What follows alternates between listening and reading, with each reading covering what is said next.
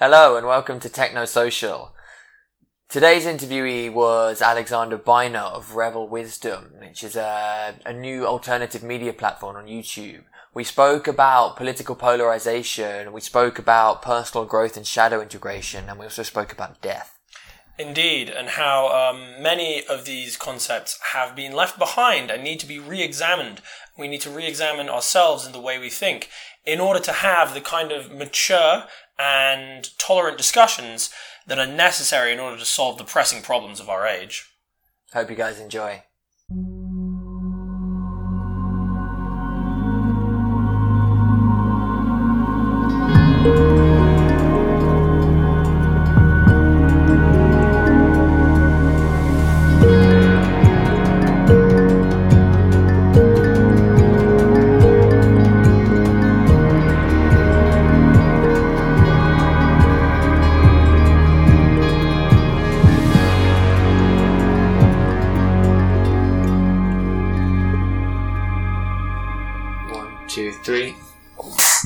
Hello and welcome to Techno Social. So today we're here with Ali from Rebel Wisdom. We're actually at Rebel Wisdom HQ at the moment, hence the fancy art in the background. It's very wicked.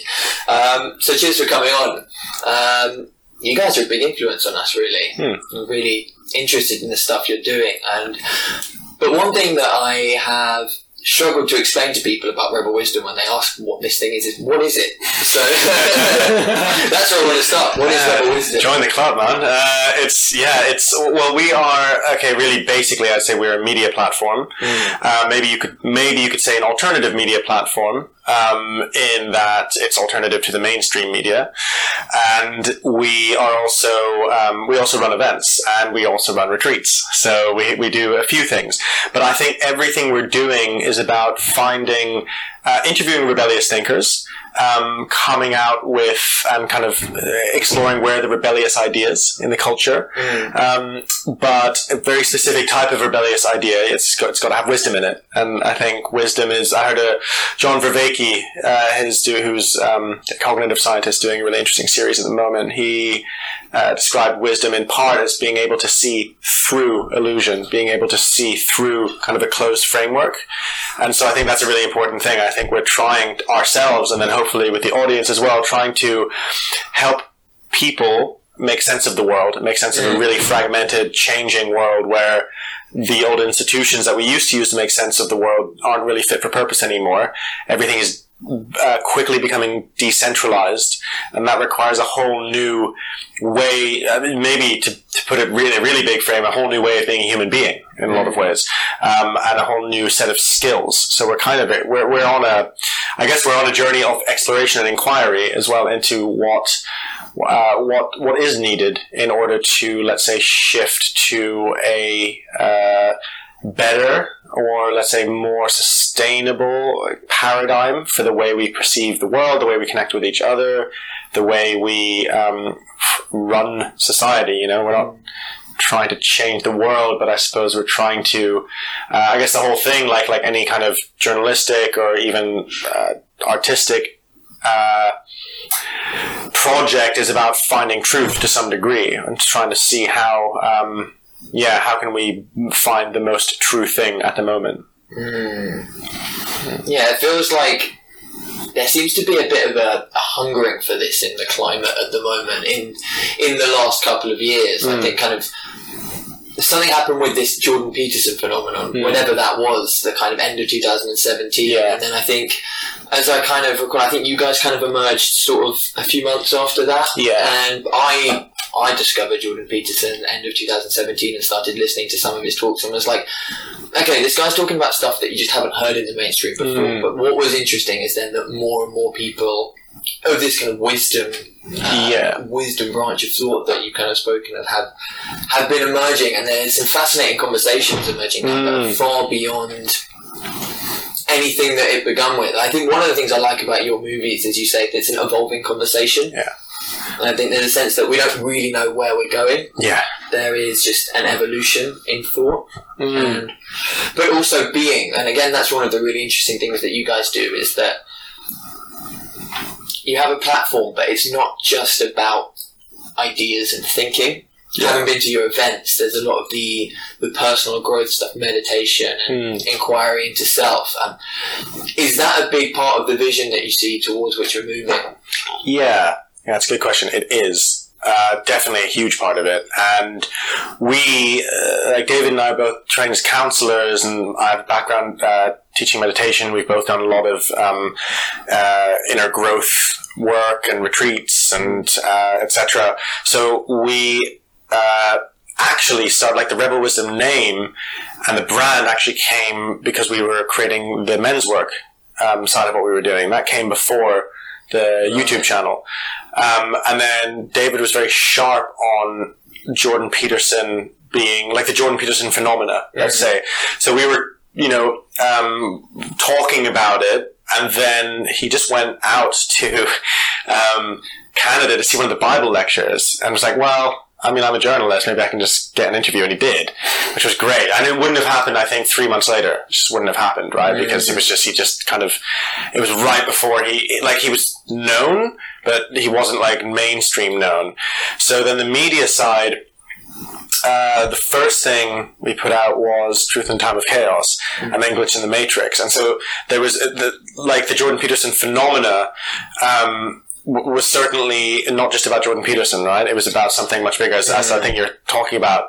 And part of what was so interesting for me was that he was bringing out the inner growth stuff and Jungian psychology and the mythic substrate of the human psyche. But above all, I think the most important thing he was bringing out was the idea of some higher order purpose and meaning that binds everything together. I think that is the thing that is ultimately the most important, and the thing that's missing and driving us all a little bit insane. It's like Nietzsche talked about the death of God. It's very much that. I think we're living through what happens when you have a God-shaped hole in the culture.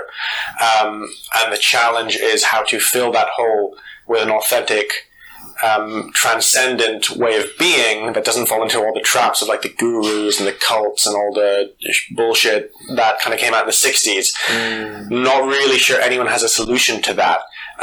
My solution is to focus on the individual, which is also, is, I think, one of the strongest bits of Jordan Peterson's message as well, and one probably get flack for with like activist friends I have who are very much thinking on like the systems level. And it's like, no, like, don't focus on the person. It's like, but there is just like, there are systems, certainly, and systems behave differently. But I think what we are looking at is a time where we all have to level up in ourselves in many different ways. And in order to level up, you've got to do the work, and there's no shortcut to that.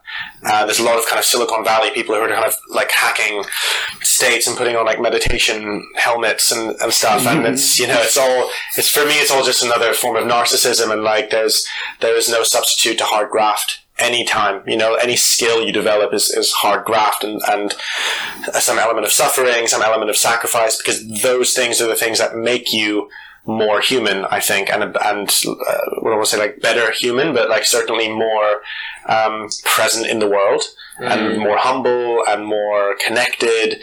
So I think like it's not often a message people want to hear that like we all have to really work hard on ourselves almost constantly.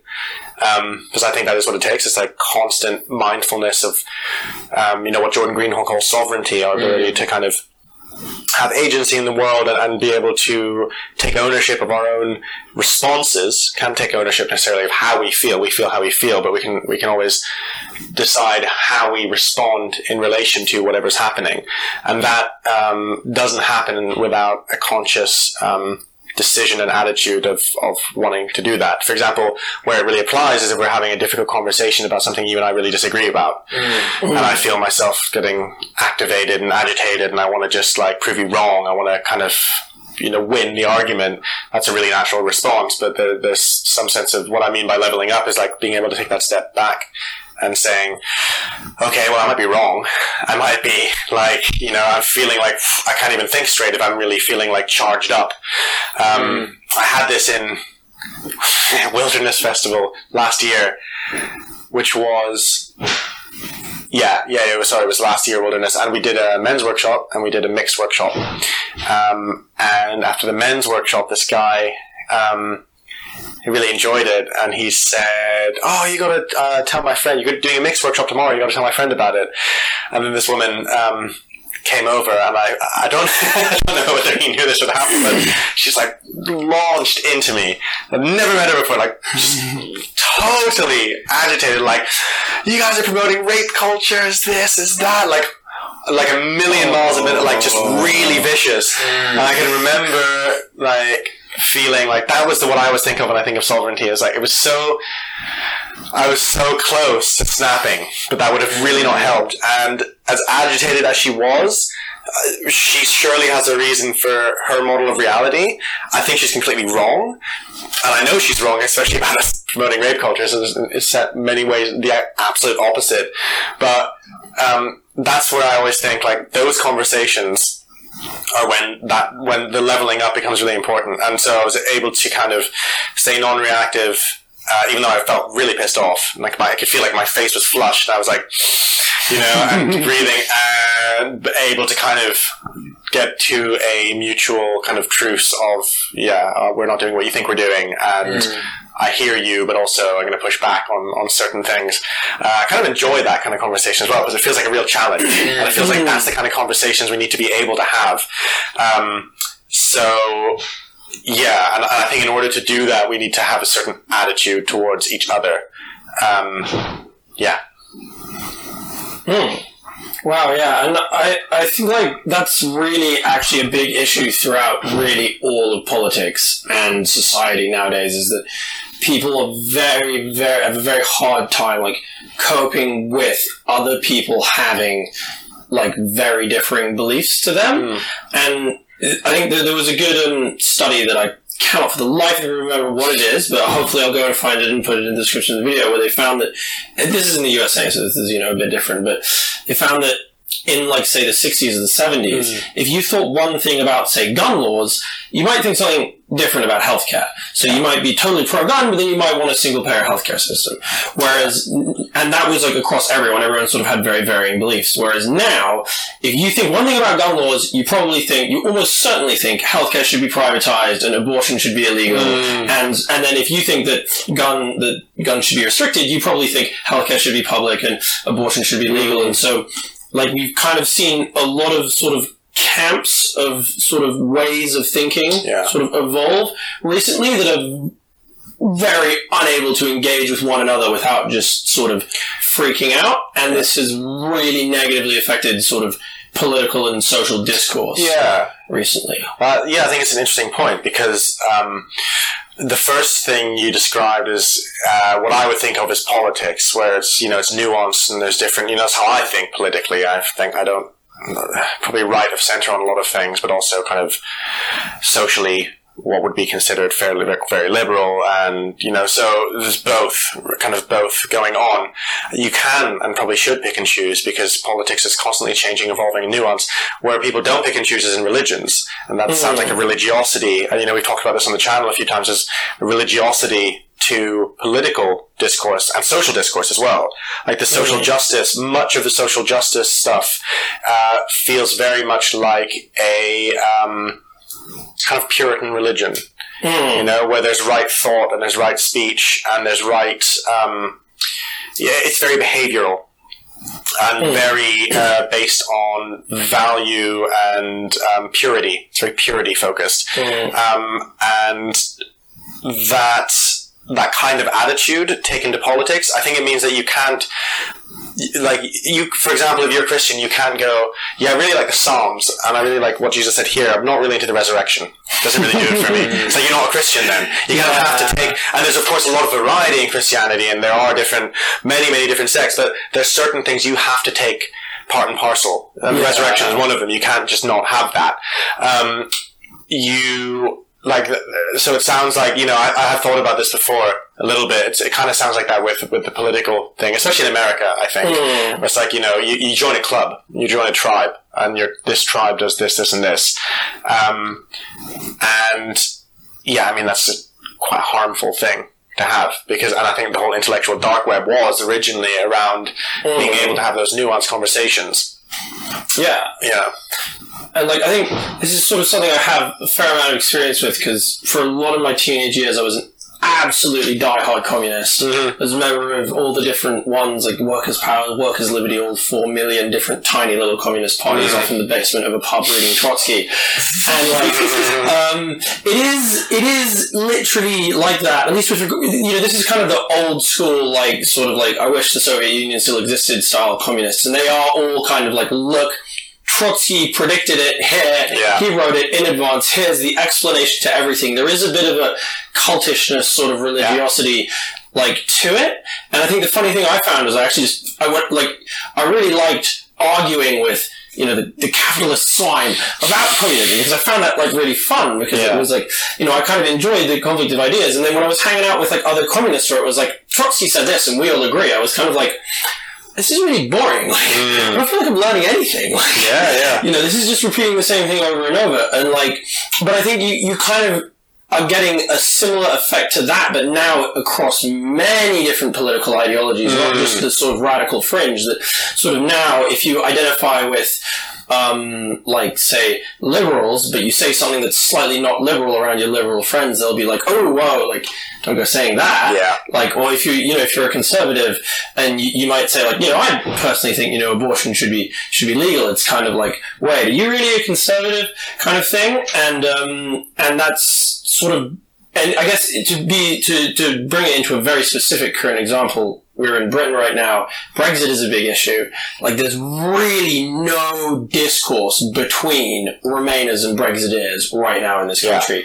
Like, you have the Remainers who are, these are both, like, wide groups, but they seem to have just hardened across to, like, more the sort of further ends of what they think as time has gone by. And now, like, talking with people who support Brexit, the moment you kind of suggest, like, oh, maybe it's a bad idea, it's like, nope, there was a referendum, we decided to leave, you can't question it. And then, if you're talking with a Remainer and you're kind of like, well, we did already have a referendum, they're like, no, that was, like, corrupted, there was bad news, we need to have another one. And you have the same effect that we, like, there's just no discourse about how to move forward. And the two political parties that are trying to do something other than sit at one end of the spectrum, i.e. Labour and the Conservatives, are in complete arrears because they aren't on one end of the spectrum, and that's what everyone wants. I mean, this kind of polarization is something we've talked about a lot on the channel, and I honestly, I feel the urge in myself to polarize. There's something in the air. I think it's a lot easier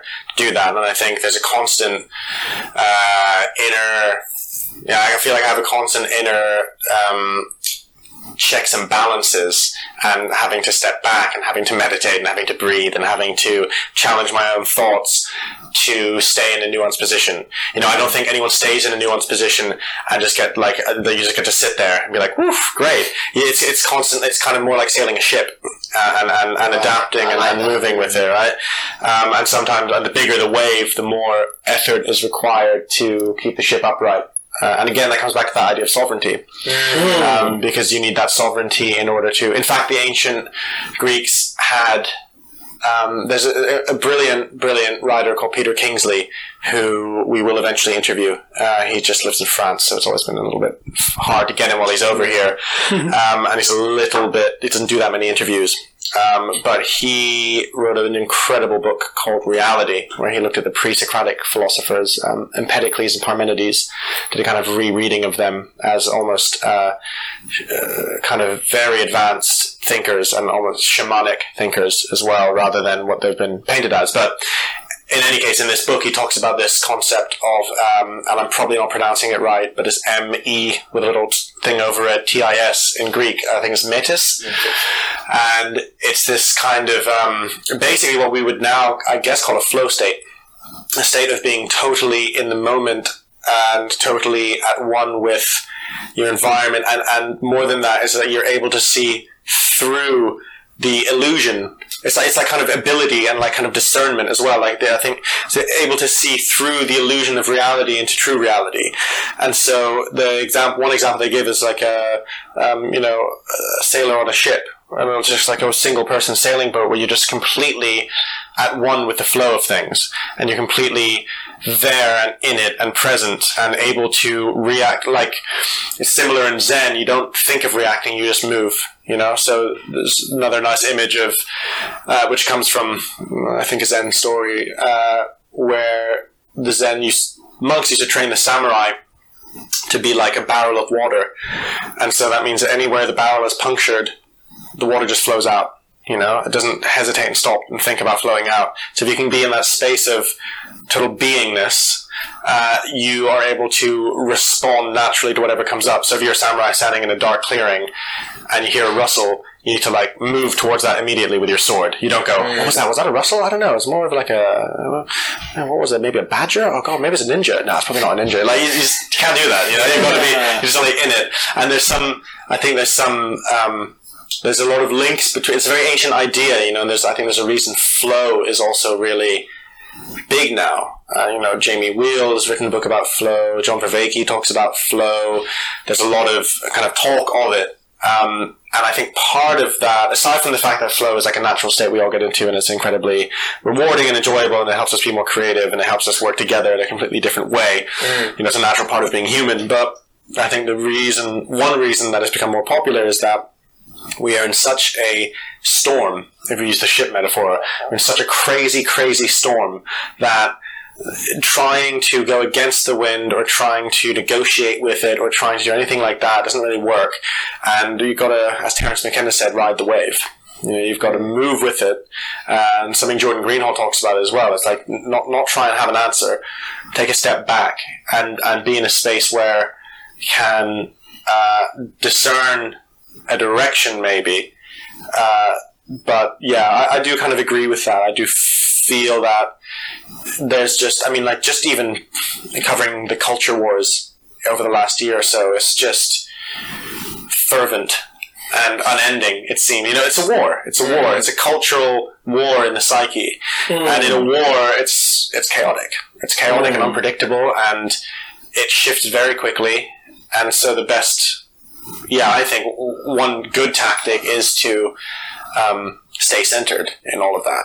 Yeah, I feel like you talked about this almost pull to polarize, which I have felt within myself. I mean, something that I was reminded of you were speaking was once there's something going on with some kind of social justice warriors reacting to something, and I was getting really annoyed by it, and my mate goes, "You're getting triggered. You're just polarizing the other way." And I was like, oh shit, this goes both ways. You can't just kind of be like, okay, they're wrong, I'm right, and sit there in the kind of happy middle ground. Well, no, brother, you have to find the middle ground. Where it's like, I'm not trying to rely on othering anybody or a feeling of resentment or justified superiority.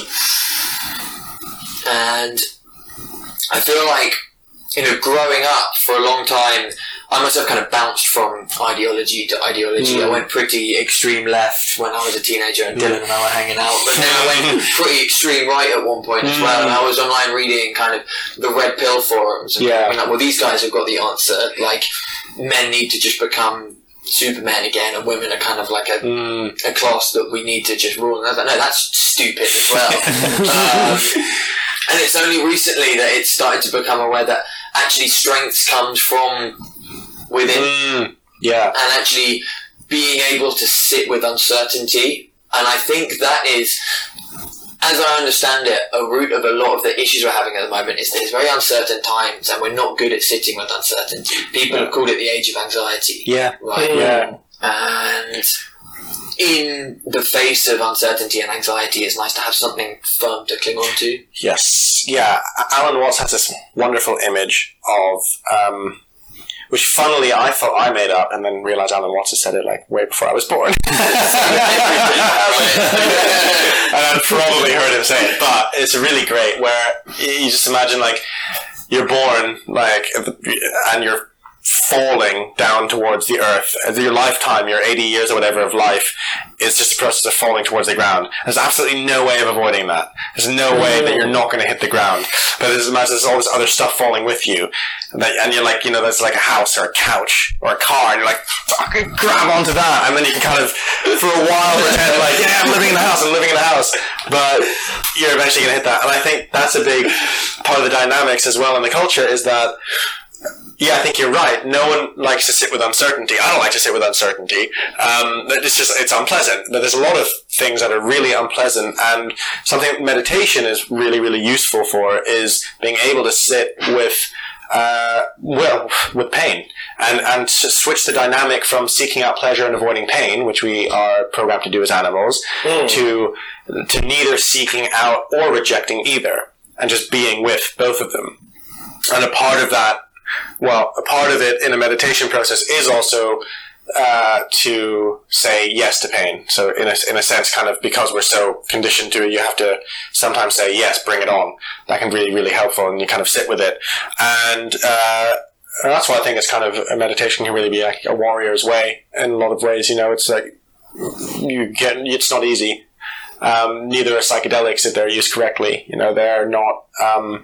They're often seen by like Buddhists as a shortcut, but anyone who thinks they're a shortcut, I think, hasn't really taken them, or taken them in the right way. Let's say taking them in a way where you're really using them to ask hard questions of yourself and develop yourself, and like, let's say, burn away the dead wood, as Peterson said, but that's not an easy process, and it's not easy to get people to do that. But it's really, really important, I think, because because I think you see this in the universities now, like what Jonathan Haidt and Greg Lukianoff wrote their book about, The Calling of the American Mind, this kind of hypersensitive group of people, or hypersensitive generation, let's say, who don't, or have either never been taught, or for whatever reason don't want to sit with anything that makes them feel uncomfortable. I need to be in, and that's really tied in with a lot of critical theory that I think has been twisted around as well, and that isn't healthy at all. I don't think that's remotely healthy, and in fact, it's not. There's one of the things they talk about in the book is that it's very similar to what people go to CBT to work through, right? Black and white thinking, catastrophization, etc. You get a whole worldview based around those things, and that celebrates them, which is bonkers, and that's why traditional, like to take kind of integral studies framework, the more traditional levels, like something like Peterson is talking about, he's kind of reviving traditionalism, becomes hugely appealing to people, because they never, there's a guy, Jeff Saltzman, who said, I think really cleverly, there's a whole generation that grew up without any of the traditionalist stuff, like people who's grew up in the 50s, they came from a kind of traditional thing, and then they went in the 60s was when you broke free of it, but it still had a basis for it. There is some sense now that there's a deep hunger for the good aspects of traditional values, and even the idea of like fixed values and a right and wrong, and very simple. They come from a different level of development, but it's equally necessary. Like every level of development we go through it's a yes and. You don't just get rid of one. So they all build on each other. So you can't have pluralistic, free-flowing, everything is a construct, everything is hyper-relative. You can't have that without the basis of the traditional, tribal kind of substrate. Otherwise, you just have nothing. Nothing has any value. Everything becomes like a Disneyland. It's nihilism, yeah. But also, the things lose substance. Like, there's no meat in anything. There's no darkness. Or like darkness in the sense of like, there's no, what's the best word for it? There's no like aliveness to a lot of things. There's a kind of, and that's what happens when people aren't free to talk as well. And there's no, like, if you, and I haven't been to a university campus in a while, but, but my sense is that when you're afraid of what you're going to say, and when you're afraid of anything that might come up, then or like any kind of, anything you say might be interpreted as you're a racist, you're a bigot, you're transphobic, you are gendering someone you shouldn't be gendering, you're doing this, you're doing that. Everything becomes a little bit numb and grey because you can't really be fully alive. Whereas like art, that's really good art, is like raw, dangerous, alive, juicy, provocative. It challenges and it makes you uncomfortable. But we don't have, like, when you take that away, then you enter this kind of sickly Disneyland creche, like a nursery of some sort, like where no one's allowed to grow up, I think. Yeah. Have you read a book, Nervous States? No. You should absolutely read it. I think you would love it. Who's it by? I cannot remember. I'll put the name in the description. Yeah. I've got a copy of it at home. And he has a good chapter where he talks about exactly this, but slightly from a medical perspective, which is that, like, in the last sort of couple of decades, medicine has become a big part of medicine has become painkillers, has become just getting rid of pain, has become sort of just returning people to a comfortable state. Yeah. Sort of in a way that isn't necessarily much to do with, like, what is actually wrong with them. It's just like, okay, well, we can get rid of your pain. And, an obvious sort of consequence of this might be the opioid epidemic in the United States. But sort of this, like, move in medicine is actually a recent thing. But if you look historically, especially at sort of much older forms of medicine, pain was viewed as kind of good. Like, the pain lets you know what's wrong. The pain is actually something that allows you to fix, like, a deeper issue. And sort of there's a quite dark analogy in our sort of recent culture that has decided that, that one of the most important things is just getting rid of the pain without looking at the deeper issue. And that attitude in medicine, I think, actually it is not just in medicine. It's in like our culture now as well. And you kind of described it really well, which is that sort of we're kind of just looking for comfort now culturally. We're just looking for, like, I can sit here in my box with all of this stuff that I'm cool with, and everything outside of the box is bad and evil, and just, like, keep it away. And this attitude is not conducive to making a positive change in the world, I don't think, because I think sort of a good sort of attitude that I actually got this is funny, this is a quote from a video game, but which one? I play a lot of video games. Sorry. World in Conflict. It's really old. It was released back in the, like, same kind of time as Call of Duty 4. And there's a good bit where there's this one sort of commander who's a bit of like a rookie commander, and his like sort of general really hates him because he's very inexperienced and very rash. And he's like, at one point he's shouting like, yes, like, kill them. And the commander goes like, shut up, like, you need to start respecting your enemy. And it's like, why should we, like, respect the Soviets? They're animals. And he just says, like, if you don't respect your enemy, you'll never understand them. And if you never understand them, you're never going to defeat them.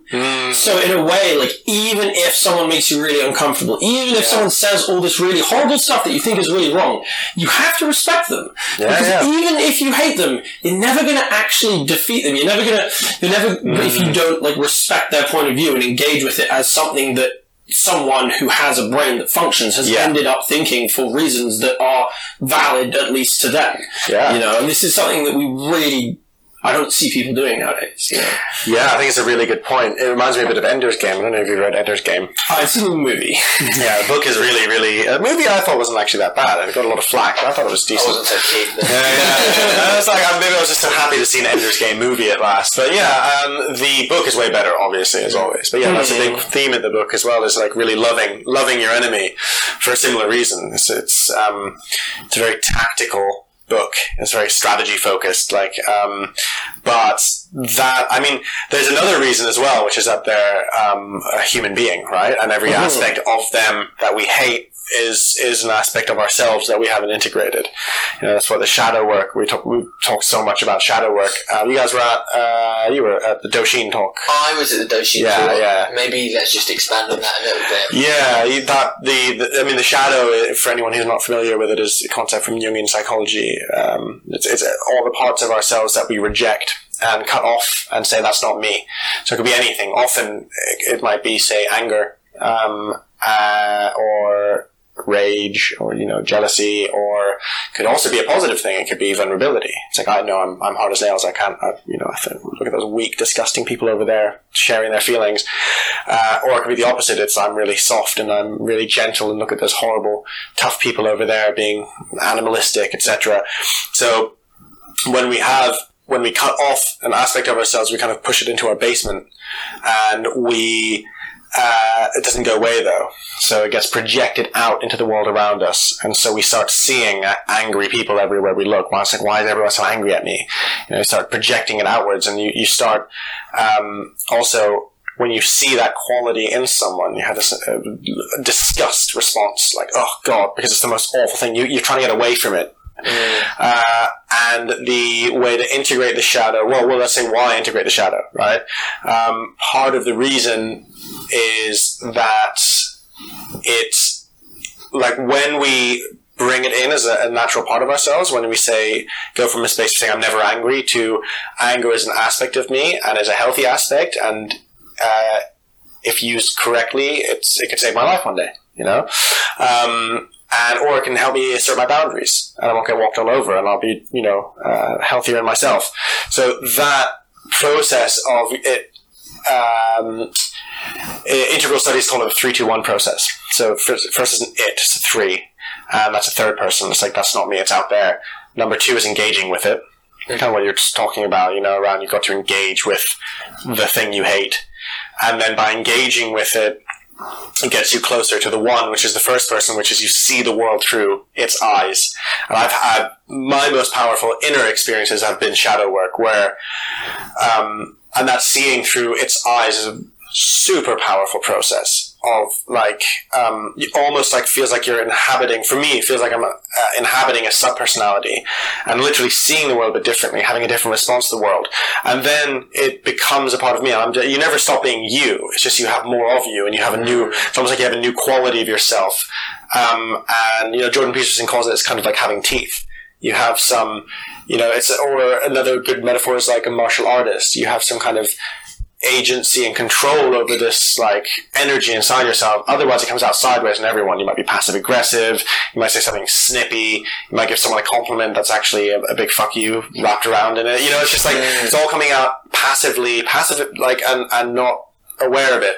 And it also is a huge aspect. I mean, some people would say it is what's going on right now in culture, is that everyone is seeing their shadow in everyone else. Trump is a perfect example. If every baby boomer I know, and I'm not a big fan of Trump myself, but I just find the phenomena really interesting. Like every baby boomer I know, everyone who grew up in the 50s and kind of early 60s, without fail, absolutely hates Trump. Partly because of their political stuff, but I think there's a deeper thing going on, is that Trump is kind of the shadow of the 50s in some way. He's like a man from the 50s in a way. There was everything they were trying to get away from in the 60s, everything they hated, everything they were protesting against, the authoritarianism, the ignorance, all of that, that they don't see in themselves. That they think they're the good guys. And no one is really the good guy. No one's a good guy, no one's a bad guy. But this is a thing that Carl Jung said this. It's like no one's as good a person as they think they are. Nobody. That's a really key quite thing. liberating thing. Oh, you it's think great. about it. Yeah. It doesn't sound like it. That's why a lot of actors and actresses love playing the villain. It's so much fun. It's the most fun role to play, because we all want to play the villain in some way. Look at one of the most biggest shows of all time is Breaking Bad. It's an incredible show, but also just the whole concept of that. It's a lot of shows like that out now, of normal people getting into crime. No, it's like it's and it always has been. It's like, and true crime is a huge genre because we all see some potentiality in ourselves to be that person, and we want to explore it in a safe way. We can explore it through fiction in a safe way. We can give a little bit of space for our shadow to breathe. Normally, alcohol is the way people get their shadow out. Jekyll and Hyde is a metaphor for alcoholism, but that's one of the most striking examples of the shadow in literature. You have this upstanding doctor, and then you this brutish, hardcore, violent, uncivilized man who comes out of him, and they couldn't be further apart, but they have to kind of come into this integration together in order to survive. You know, it's like the more pushed away your shadow is, the more alien it seems to you. And so with the whole, I often think about this with the people who are heavily involved in activism and social justice and that particular worldview, is that it might serve them to consider that maybe they're as racist, bigoted, aggressive, authoritarian as the people they hate, because everyone else can see it. And it just seems very, and it's just often that we can't see our shadows. It's a thing. You can't see it's your shadow. It's like your blind spot. So there's like, it needs to be approached with compassion as well, because we all have shadows, and you're just never done with your shadows. You know, like, I had like, my early 20s integrated a big shadow around kind of aggression and sadism and that whole energy. But then it's like, then the other shadow is like softness and vulnerability. So, okay, integrate that. And there's another shadow. It's like, it's an ongoing process. You never like transcend it. You never get that. But when it's really bad and it's affecting the people around you, that's when I think you need to take the reflection from the outside and do that. But I'm not sure there is much reflection going on in that regard in activist communities that I'm aware of. I could be wrong, but I don't see a lot of, hey, maybe we need to take a long hard look at ourselves, which would have been a really good thing for progressives to do after Trump and Brexit. That was part of this, what we started talking about on the channel. It was a big thing. Of, you know, Ken Wilber wrote this incredible piece that was really influential on David and my conversations. Trump in a post-truth Trump world. in a post-truth world, yeah, which I think everyone should read, which is just fantastic, which really lays out the whole dynamics at play and the necessity for this postmodern, green in his language, culture to look at that claims to be the most tolerant, forgiving, inclusive culture, and yet couldn't tolerate, include, or forgive like 50% of the population that didn't live in metropolitan cities and think like they think and went to the same universities and had the same aesthetics and had the same quote unquote like better or more evolved way of seeing things. They didn't have the more evolved way of seeing things. Yeah, I think that's kind of and linked to definitely a huge example of the shadow is, but that you can see throughout everything, is that most societies tend to be the opposite of what they claim to be. And the really obvious one is the Victorians were absolutely the most unsexual. No sex, sexuality, no, we don't even get aroused. Like, sex is purely for the purposes of reproduction. And yet Victorian London had a colossal prostitution industry, you know, and sort of, you know, everywhere you kind of see it, that societies kind of are what they aren't and aren't what they are. Yeah. And I guess within that one, the really obvious one is like, oh, we're the most tolerant, we're the most accepting, and in terms of race and culture and blah, blah, blah, blah. Yeah. But then it's like, the moment you sort of take that to, it's like, okay, but what about what people think? It's actually the other way around. They're the most intolerant of, you know, stuff that is, they've just found a different form of intolerance to so that they could be the most tolerant in this way and claim to be the most tolerant, but all of your intolerance is going to have to go somewhere, you know? Yeah. So, you know, like the solution to that, as you say, it's like integrating the shadow. It's just sort of like looking at yourself and trying to find your own flaws, which, you know, is something that I don't know. I wasn't around before I was born, surprisingly enough. So I don't know what it was like in the past, or if we were any good at this in the past, but I do think that in the future, that's something that people need to get way better. Yeah, and I mean, it could be taught in schools as well from a certain age. You know, just the concepts of, well, at least, you know, mindfulness is taught in schools, but mindfulness has also been really, say, stripped of a lot as it's hit the West, and it's a bit like cookie cutter and castrated, let's say, from what it could be. But it's better than nothing, I think. It's good that people are doing mindfulness in schools and mindfulness is around. But it's, I think it's a really good point. And it's no, the thing is that the paradox of this is that it's exactly what I think we all need, but no one wants to do it because it's really, really embarrassing and painful. No one wants to do that. But often I mean, we all have experiences where our shadows reflected to us. Most often when we, from our intimate partners, or if you have a breakup or something, then you're going to hear all the shit that people say about you, you know? It's a really good process. I've learned a lot through processes like that, where you get a bubble burst. And it's like, oh, maybe I'm not that great. You know, that's a really, and I have that often in psychedelic experiences as well. Not recently, but that probably just means a really big one's coming. But yeah, certainly I have over time had many moments where, like, actually I had a moment this week where I was like, oh, I'm pretty fucking selfish. You know, I just kind of had the realization of like thinking like justifying my own like focus on myself a lot in this one particular situation, and then realized I was just being kind of a selfish dick, actually. And I just like kind of, and there is a certain quality to it for me when I really come to some realization like that, that it just feels very true, and there's kind of something relaxes, and something just becomes a lot more like, yeah, I can't deny that. And it's safer in my own head than have to say it with someone else, but it's very powerful to do it in a group. This is part of what we do in the men's retreats as well. You know, it's really powerful to have that very supportive environment in which you can really go to those dark places with one another, and because we have all got them, and probably we all have really similar ones too. You know, so that's like that is really key, and it's not as nearly as difficult as it seems once you start doing it. You know, because I think often I often have the feeling like whatever thing I have in myself or whatever weird neurosis is just mine and no one else on the planet shares it.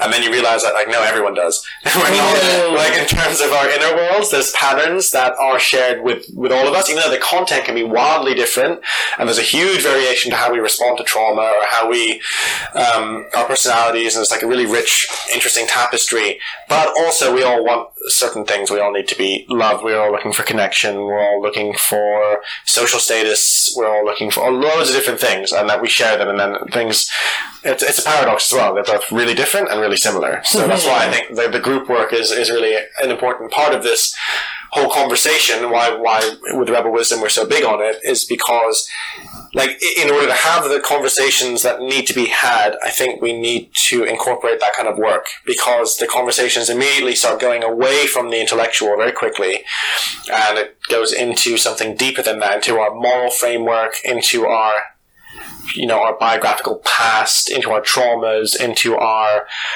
you know, our perceptions, and even there's been some interesting studies around, and Jonathan Haidt also has talked about this quite a lot, but around how influenced our politics are by our just temperament, and like how we score in the big 5 personality traits. Like, I know that I'm more right-leaning because of my personality traits. Like, I just know. I just know. I can map. Why do I think people should be more independent and not have government support? Why do I think authority is inherently evil and can't be trusted, etc., etc. All of these things, I could apply them to the way I approach myself in my own life and in my relationships. You know, it's just way too similar to be coincidental. You know, and I think that's probably true very often. There's one intellectual level where it's like, yeah, okay, this would be a good policy, this, I believe this, but it was much more values-based. And actually, The Righteous Mind, Jonathan Haidt is really good on that, just kind of, I think, pretty definitively shows that. So if that is the case, and our political beliefs are so influenced by our temperament, and like, say, like openness, agreeability, whatever, other personality traits, then it's not the right level to be talking at, I think, because you're not going to convince someone. He uses the elephant, this metaphor of the elephant and the rider. So your unconscious being the elephant, and the conscious mind being the person riding the elephant. And like, the person is not really in charge of the elephant. The person takes the cues from the elephant, goes in whatever direction the elephant's going in, and then makes an argument to support that. So. Well, I guess, it makes me think of something that used to confuse me when I was growing up, because being around people and families who were like, I could never ever vote Tory. Tories, evil, and being around social circumstances as well, where it's like anathema to mention any of that shit. And I would be like, how is it possible that half of the population of our country are evil? And that half of them vote for this thing? Is it that just like half of everybody is a complete idiot. Yeah. And that never really stuck with me, but it just took me so long to actually work out that, kind of as you said, I think politics is a reflection of people's values and personalities. Yeah. And people's values and personalities are different. I feel like that is a hard idea to grasp in a culture that a lot of people seem to be interested in this sort of like tabula rasa, blank slate idea of human psyches and human personalities, that anything kind of can be anything and anything goes. So there is one true way of doing things, and that's the right way.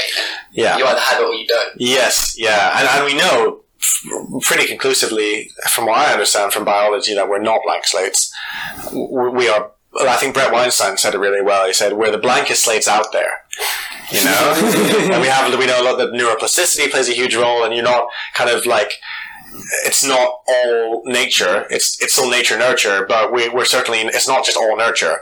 We are definitely, but that's a political idea because it fits in with social constructivism. It's like, if we're all nurture, then the whole social constructivism thing makes sense. Which is why you see people I always laugh at this. People trying to raise their babies genderless, and then like the little girl wants to play with dolls, the little boy wants to play with cars, and they're like, "Oh, they must have picked it up from the outside somewhere." like some disease. It's like, no, it's because of gender differences, you know. And there's a kind of fluidity to that where it's like, you don't want to force a child into a certain role. It's like they should be an authentic individual who finds their own unique expression of whatever it is for them to be their gender. But the kind of extreme of it, I just find it funny because I just imagine them sitting there like sealing the windows, like, don't watch that TV!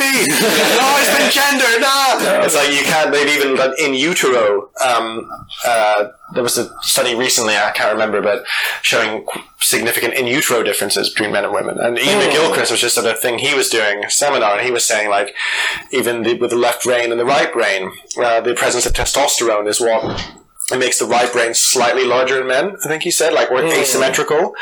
And there are significant biological differences that just can't be ignored. That social constructivism tries to just completely ignore, which is the weirdest thing about, for me, the weirdest thing about these culture wars is it's just like a blind ignorance and has no true academia around it. It's like a religion in academia, because real academia should be around finding the truth. It's like, oh, well, this isn't true. Okay, because there's too much attachment around it. Academics are too attached to their ideas. And yeah. I guess that kind of ties into sort of like what you were saying about sort of how your political views are actually kind of just a reflection of your personality, which is, I guess in this context, it would be that, like, I think a lot of people out there, certainly myself included, like, I would really, really like to believe that everyone is a blank slate, and that, like, literally, like, there's something almost comforting about, like, believing that it's 100% social construct, that everything that goes into your brain is socially constructed, because then you have this really nice basis upon which to say that all inequality is bad. And if you're someone who doesn't like inequality because of your personality, which I certainly am, like, that's really nice and simple. You know, it really just breaks everything down to this nice little principle that you can just believe, and it's very unassailable. Yeah. And so then that's why kind of the moment that someone goes like, but what about these biological differences? Then it's not just that kind of like, you know, saying that, maybe you'll like might be wrong about the whole blank slate thing. It's like, everything you've built on top of that whole blank slate thing is about to come crashing down. Yeah. You know?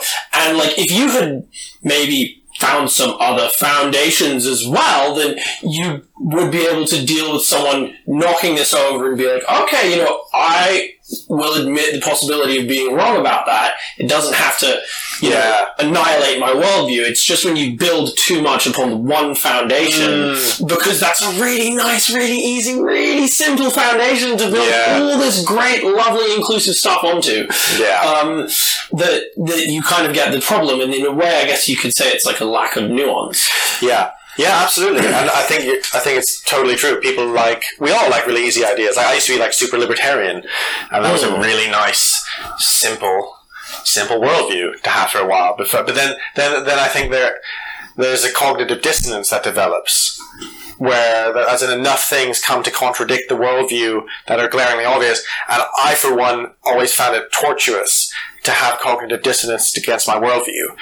I used to be really new agey, and then kind of considered like darkness and my own darkness and lots of different things, and realized, oh, this whole new age thing is like a lot of the world is actually not the way they say it is, of like manifest and like this and that and like, oh yeah, healing and like crystals and like, and this is when I was like 18, 19 and then enough things came in that I was like, wow, the world is also a very dark, unfair place.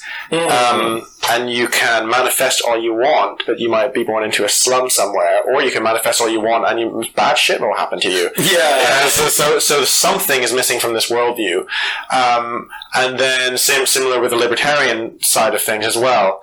I think when I was like super libertarian, I had an uncle who was like, what about your clothes that you're wearing? Because I was like super individual, like, it's like, what? It was like, yeah, I mean, a community, you need a community around you where there's like a mutual back and forth.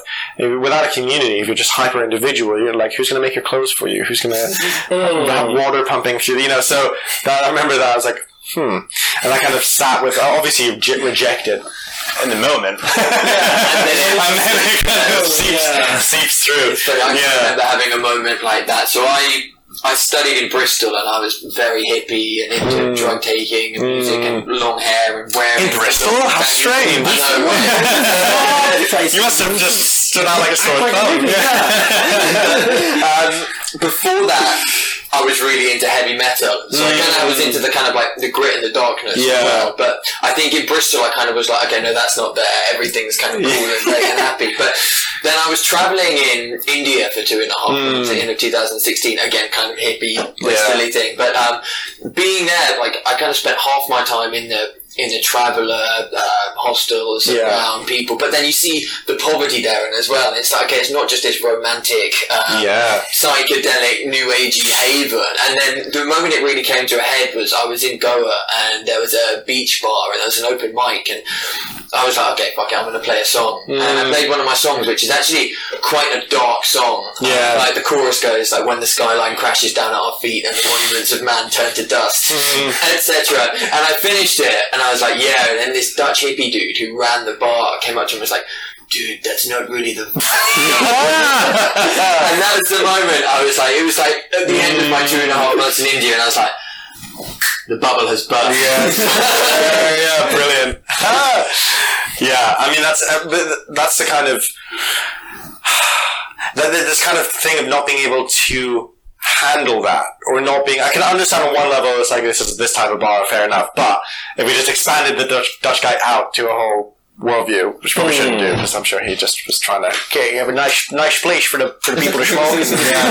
But that kind of thing of not being able to handle or like integrate darkness, and like that's another thing of the Jordan Peterson phenomenon. It's like he's kind of biblical. I mean, I think too far, but he's like biblical in his kind of how awful things are, and the kind of the struggle for meaning. It's like life is suffering, which life is. There's truth in it, 100%.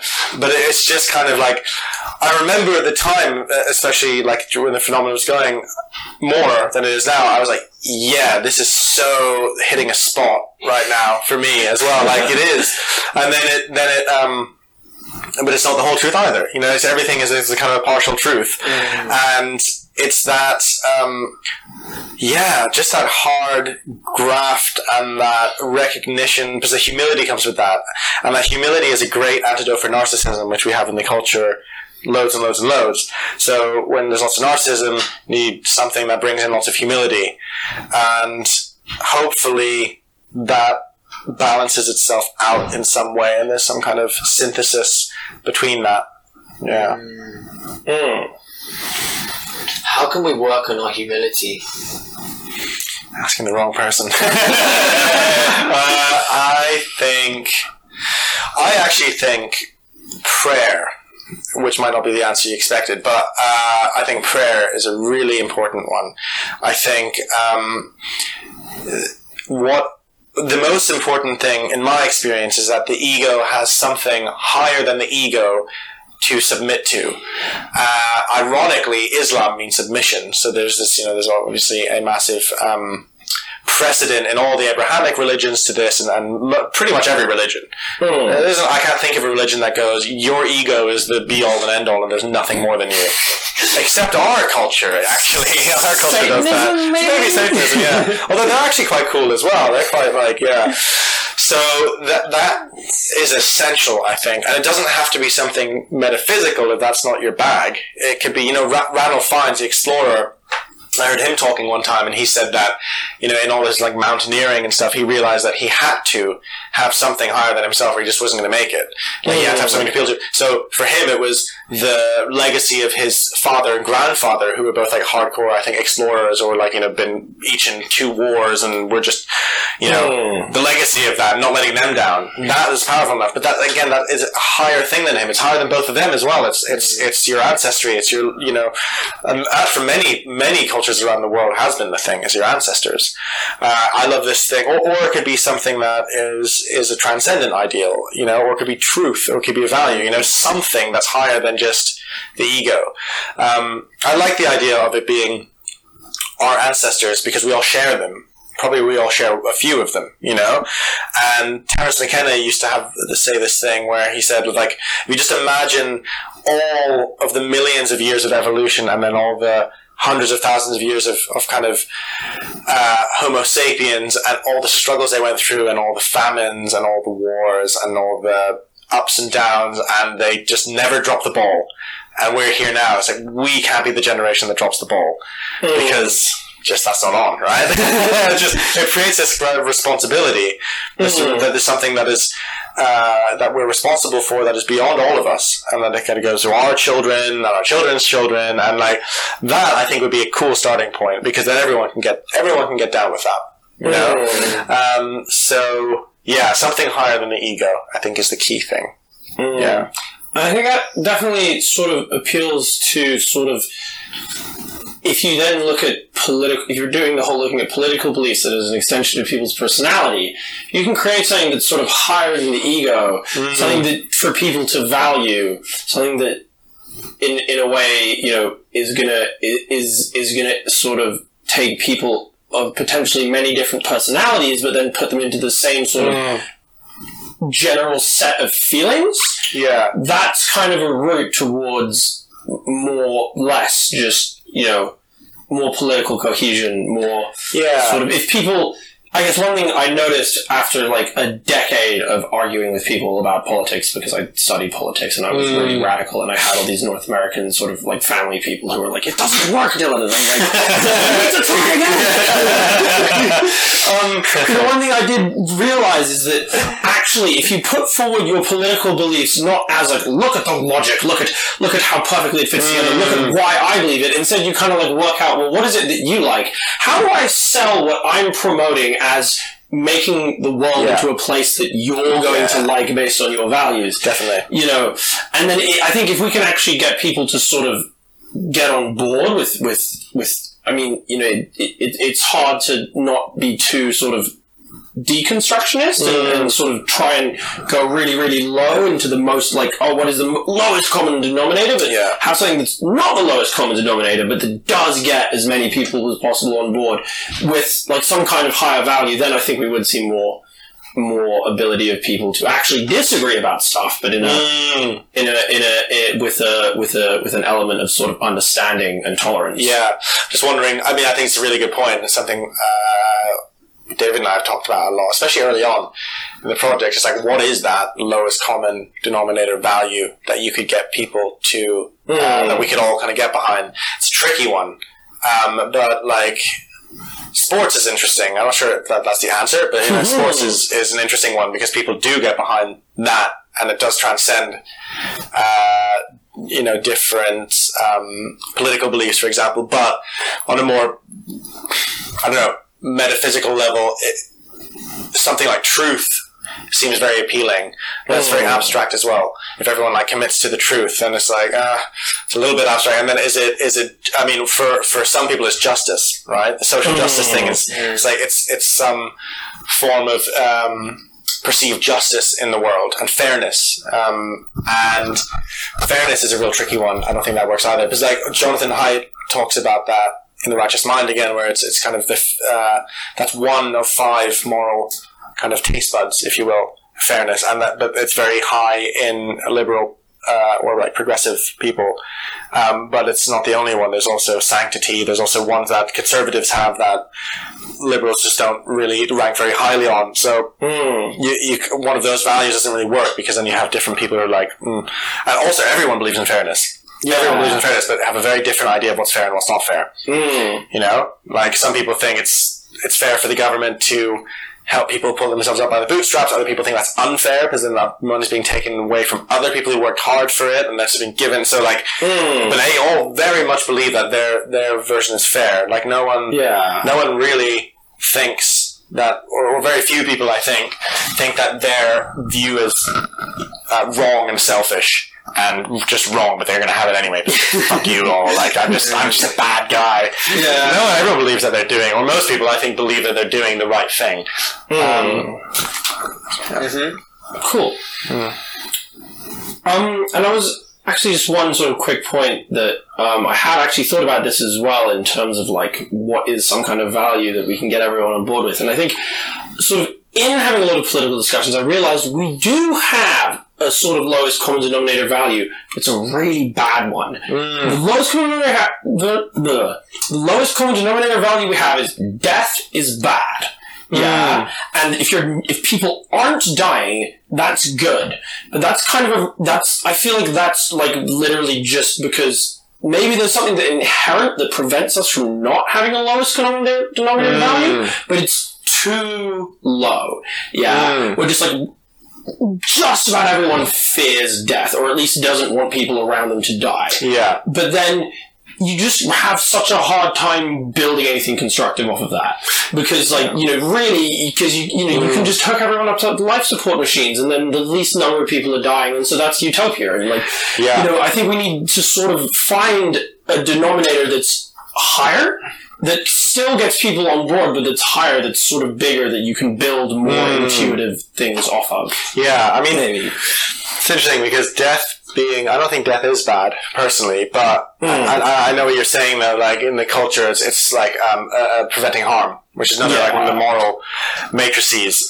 But it's an interesting point, because I think one of the one thing that could really help culture is to embrace death and realize that death is the one certainty. It is a kind of the one certainty you have in your life is that you're going to die.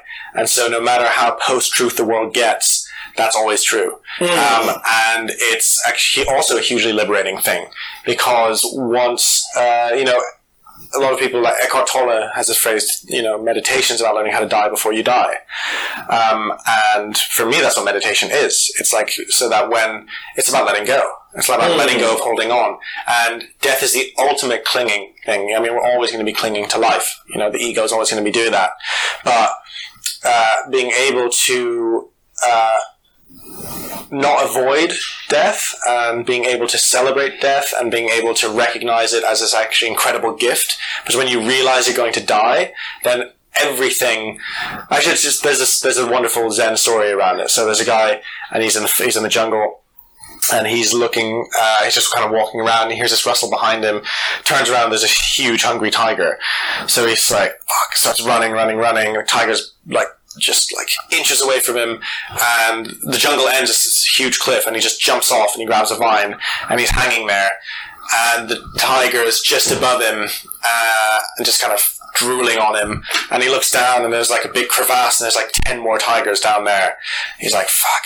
And then he looks at the vine starts to fray, and he sees a strawberry growing off the side of the cliff beside him, and he goes, oh, and he picks it, and he closes his eyes and bites into it, and it's the most incredible strawberry he's ever eaten. That's the state of the story, right?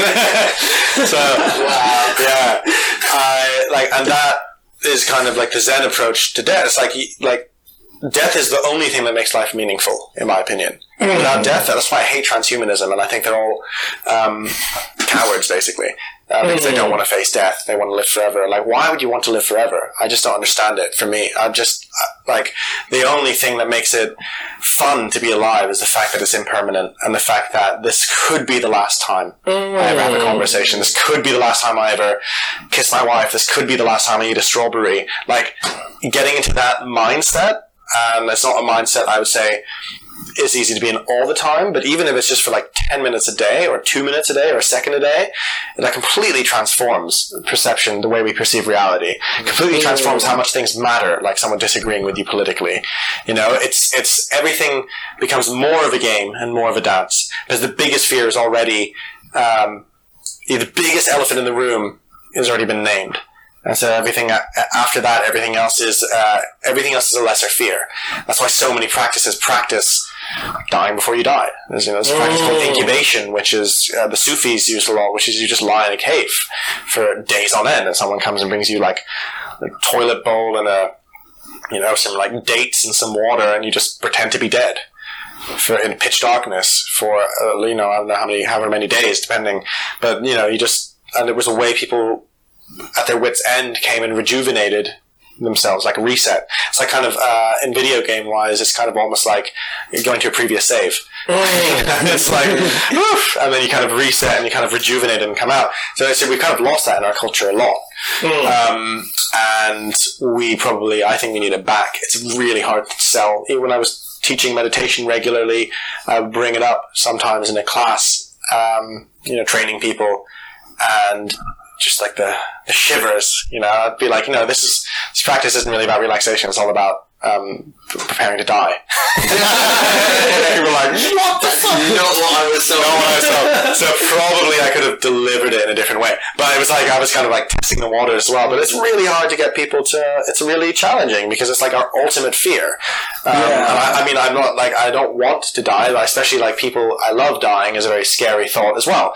But, I think it's always like follow what the energy is. If there's a lot of like tension in that, it's like, okay, well, there's something in this. There's something in this about kind of like looking at it. It's like a lifelong process. It's not like you can just like spend a weekend coming to terms with your own mortality and then you're like, ooh, that's done, I'm going to play some Xbox. Like, it's a lifelong practice, so that, and it's a slow progression, but really joyful one, I think. Yeah.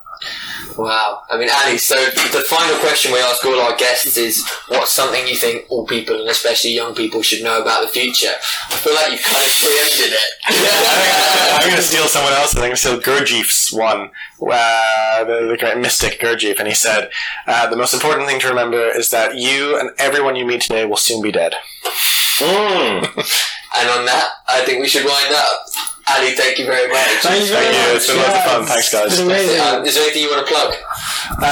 No, just go to watch Rebel Wisdom. Basically, Google YouTube Rebel Wisdom, or just Google Rebel Wisdom. We've got a lot of great content out, and lots more coming out very soon. Fantastic. Awesome. Thank you very much. Cheers. See you guys in the next episode.